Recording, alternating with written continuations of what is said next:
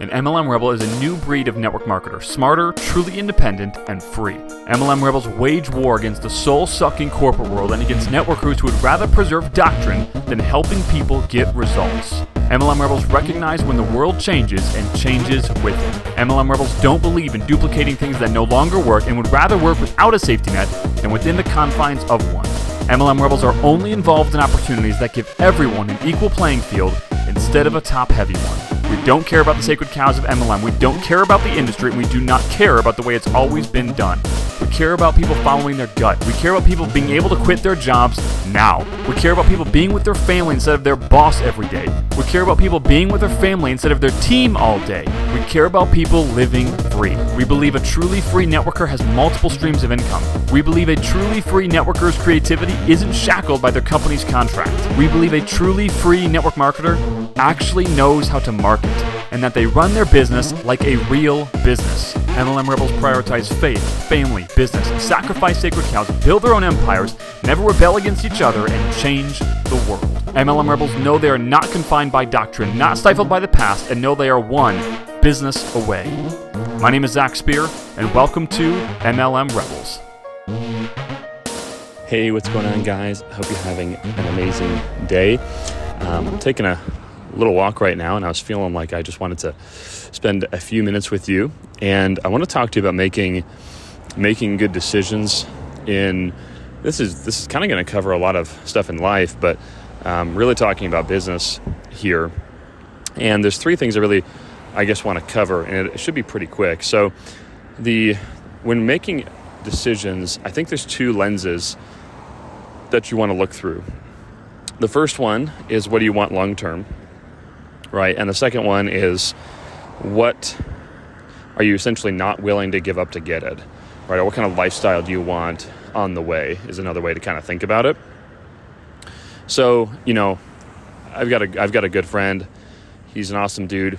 But I see him chasing lots of different things a lot. And one of the things that he kind of can mention is, I don't have any other opportunities on my plate that can, provide me with X big win.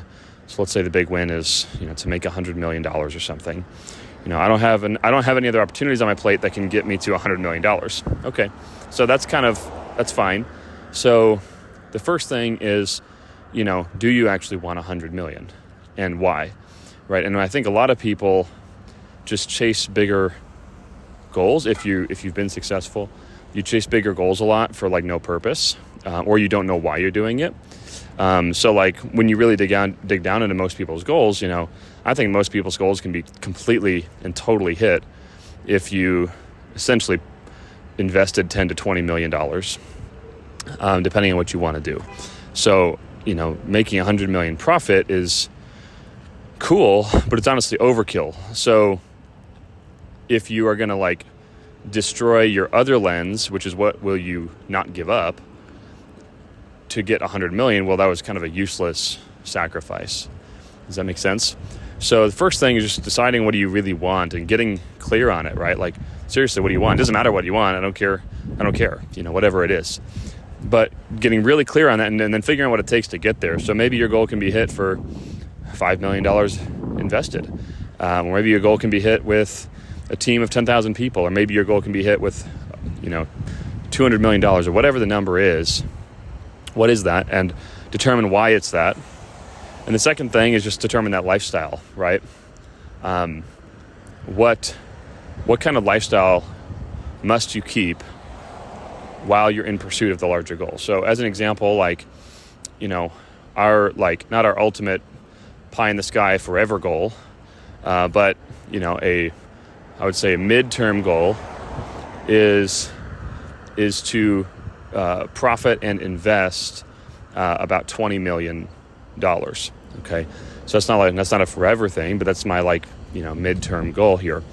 And so I had an opportunity recently where most likely in 2 to 3 years, very high probability, we would profit about 100 million. And we ended up turning that down. And the reason why is because I just told you I don't really need 100 million for my midterm goal. And in order to hit that $100 million mark, I would have to drastically sacrifice my lifestyle. And I don't necessarily care about like the leisure. I care about my kids and my wife. I would have to drastically sacrifice the time I spend with them. So the first goal was hit technically with that decision. Obviously 100 million is bigger than 20. But I would sacrifice, my kids for 2 to 3 years. I'm not willing to do that. So I ended up saying no. So that is, a way to think about making decisions, or to at least consider it. But I think most people don't have these two lenses clearly identified, so they chase opportunities that don't ultimately serve them because they were never super clear on those two lenses, if that makes sense. The second kind of tool I want to give you, I guess I've only got two. I kind of counted those two lenses as two different tools. But the second lens I want to give you is be careful of absolutes. So what I mean by that is, you probably remember when you were younger, we have a nanny at the house, and she's a young woman. She's, 18 years old. And, she wants to basically get mentored in business. She's extremely sharp, very, very smart. But she's still 18, young-minded still. And she has a lot of like absolutes. And she said something the other day, and me and Ashley both noticed this kind of absolutist thinking. And we knew we needed to bring it up to her. She said something the other day, and it was about something dumb. It was about milk, like literally the drink. And it was like, she was just making these statements about milk, which is funny. And so I kind of pressed her on it, like almost like fake arguing. And she was like really standing around like, no, this is the way it is, right? And this is just one small example of a larger thing. And so I ended up walking through the conversation with her, and I was like, okay. And she could tell I was like digging deeper on like this topic of milk. And then I stopped her and I said, so what we're doing here, I'm actually trying to teach you a lesson. And I basically told her about absolutist thinking and how it doesn't serve you at all in business. And, when you're young, you generally are more absolute. Like you need these very clear yeses and nos. And if you don't have them, you freak out generally. You've probably been like this. I was like this. And also you communicate like this. Like I was an absolute communicator. Like, no, you're wrong, I'm right. Well, as you get older, you kind of naturally start to get out of that. And I've seen people that don't. Like I've got some, they're not really friends, but they might be related to me, that are extraordinarily annoying because they're absolute thinkers. Like, no, this is right, that's wrong. And it's usually just surface level, like they've done surface level research on something, and they've now made absolute statements. So in the regular world, it's just annoying, right? Like, okay, I just don't want to be around you because you're annoying. In the business world, that's deadly. Because what if you're wrong? Like, what if you just made a calculation based on an absolute that you think is a truth, but it's not. It's false. And what I've definitely found out in business is that you know a lot less than you think, like we all do, myself included. So your best bet is actually to hedge against stuff that you are unaware of. Hedge against your ignorance. But if you think in absolutes, you have a really hard time hedging against ignorance. You also make decisions based on potentially incredibly incorrect data points.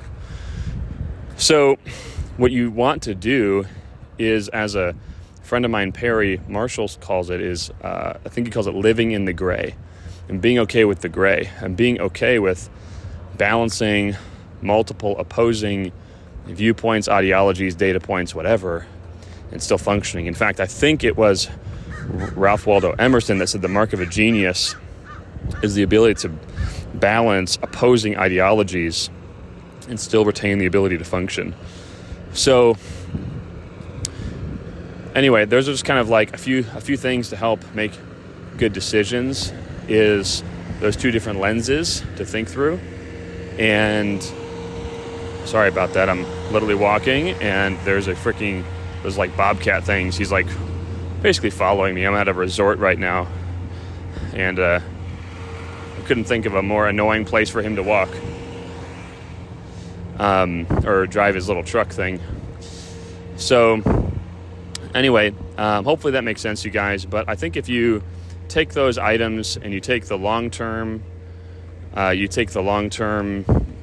view, you take the short-term lifestyle thing, and also the final thing I had mentioned about absolutes, I think it'll help you make more quality business decisions. So maybe I'll make a podcast later about like the whole, like some of the details of like why I turned down that deal in more depth. But I think that's good for now. So anyway, love you guys. Have an amazing day.